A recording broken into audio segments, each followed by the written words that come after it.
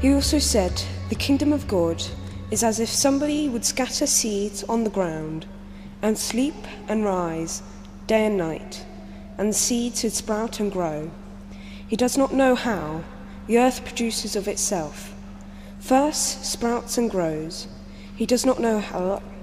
The stalk, then the head, then the full grain in the head. But when the grain is ripe, at once he goes with his sickle, because the harvest has come." He also said, "With what can we compare the kingdom of God? What parable will we use for it? It is like a mustard seed, which when sown upon the ground is the smallest of all seeds on the earth.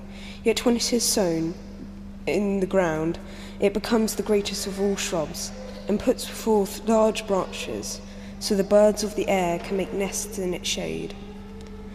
With many such parables he spoke the word to them, as they were able to hear it. He did not speak to them except in parables, but explained everything in private to his disciples. It's annoying how easily we break things. What good is something that's broken? And what about the things we break that we can't throw away? The people we hurt, the situations we mess up, the unjust structures that we ignore, the ways we exert power over the poor. When it's played out on a global scale, it does more than just cause us pain as individuals. Communities, cities, nations suffer and struggle, compete, and even fight. And this brokenness damages the planet itself. We are careless with this precious earth. We are greedy for all it gives. Natural resources are used up and fought over. The earth groans and suffers. This brokenness is where poverty comes from. Poverty isn't just a lack of money. It is a deep brokenness in the world that we experience in all kinds of ways.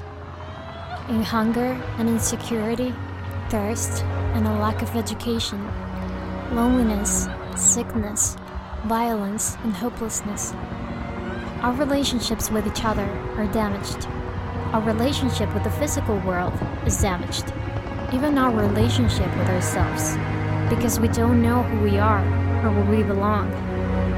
At the heart of all this brokenness is our broken relationship with God, who made everything in love and made it good.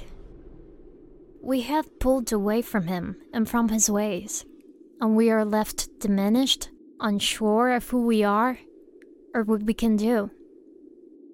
All of us are affected, but some of us suffer more than others.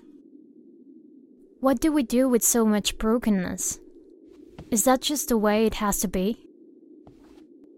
We believe that God has always been interested in mending things. And in Jesus, God came close and showed us how.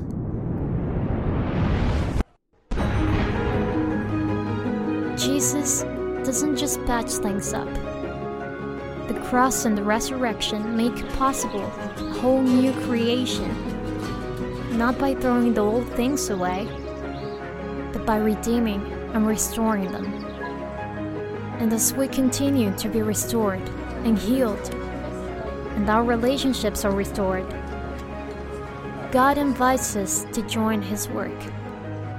We get to be a part of the ministry of reconciliation and restoration, and it transforms all of those broken relationships with others, with the physical world, with ourselves, and with God. It's a ministry that is bigger than us. This is God's story and God's work. And one day, we believe it will reach its climax, when Jesus returns and ushers in a life of wholeness for everyone once more.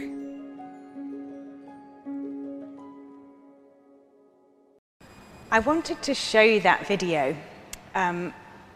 not just because it references something that I think is really wonderful, which is kintsugi pottery. I don't know whether you've heard about that. It's the idea they have in Japan that if a pot or something is broken, they actually put it back together and then put gold where the cracks were. And you end up with a better looking bowl than you started off with before it was broken. But also the fact that even though it starts very dark, it ends with hope. And I think when we think about climate change and what's happening to our world, it is easy to get despondent and to give up and to think, oh, it's all so depressing. I don't want to look at it. You know, switch off the telly when David Attenborough's on talking about nature because it's all too depressing. But I felt that today was the right day to have our Climate Sunday because of our gospel reading. Now, in your hand, I hope you've got a mustard seed. I've recently got very excited about something that, you know, I previously said to people that I am to gardening what Herod was to childcare, you know. But my mum, not to be deterred, at Christmas gave me a packet of seeds, cosmos flowers. I really like cosmos, I have to say. So I had this packet of seeds and I thought my instinctive response, a bit like some people feel about trying to save the planet, is there's no point me planting these seeds because none of them will grow. That's what I thought. So when it got a bit warmer, a couple of weeks ago, I thought I can't put this moment off any longer, this moment of, I know, eventual disappointment. And I sowed these seeds in the ground. I did all the things Mummy told me to do, so I put in a bit of extra sort of manure and whatnot. And I've been watering it faithfully. And I was stunned to see things coming through the earth. And in fact, so excited am I now by my little crop of seeds, all 9 of them growing, that I go out at breakfast time to see whether they've grown a bit more since last night. I never miss watering them, and it has been an unexpected patch of joy. They're not flowers yet, they're still very small, but anyway, I'm hoping that we will get some flowers later on. But the mustard seed, when you look at it, it is tiny. It's about, I don't know, probably a fifth of the size of the cosmos seed that I put in the ground. But even that astonishes me, you know, to think you get a plant out of a seed. It's amazing. And when Jesus gave this parable, you only have to have faith as small as a mustard seed. That's really not very much faith. I think probably any of us have got faith as small as a mustard seed. And it's because in that faith, that in itself really is a gift of God, that with the power of the Holy Spirit packed into that seed of faith, all kinds of things can grow and flower. And so I invite you not to be depressed, not to think there's nothing you can do, but to take the next step. I mean, it wasn't so long ago, for instance, that it was all doom and gloom about the ozone layer, a massive hole in it. But together, people got together, they campaigned and banned CFCs, and now we have an ozone layer again. It's all possible. We just need to have the will to act together and do our little bit.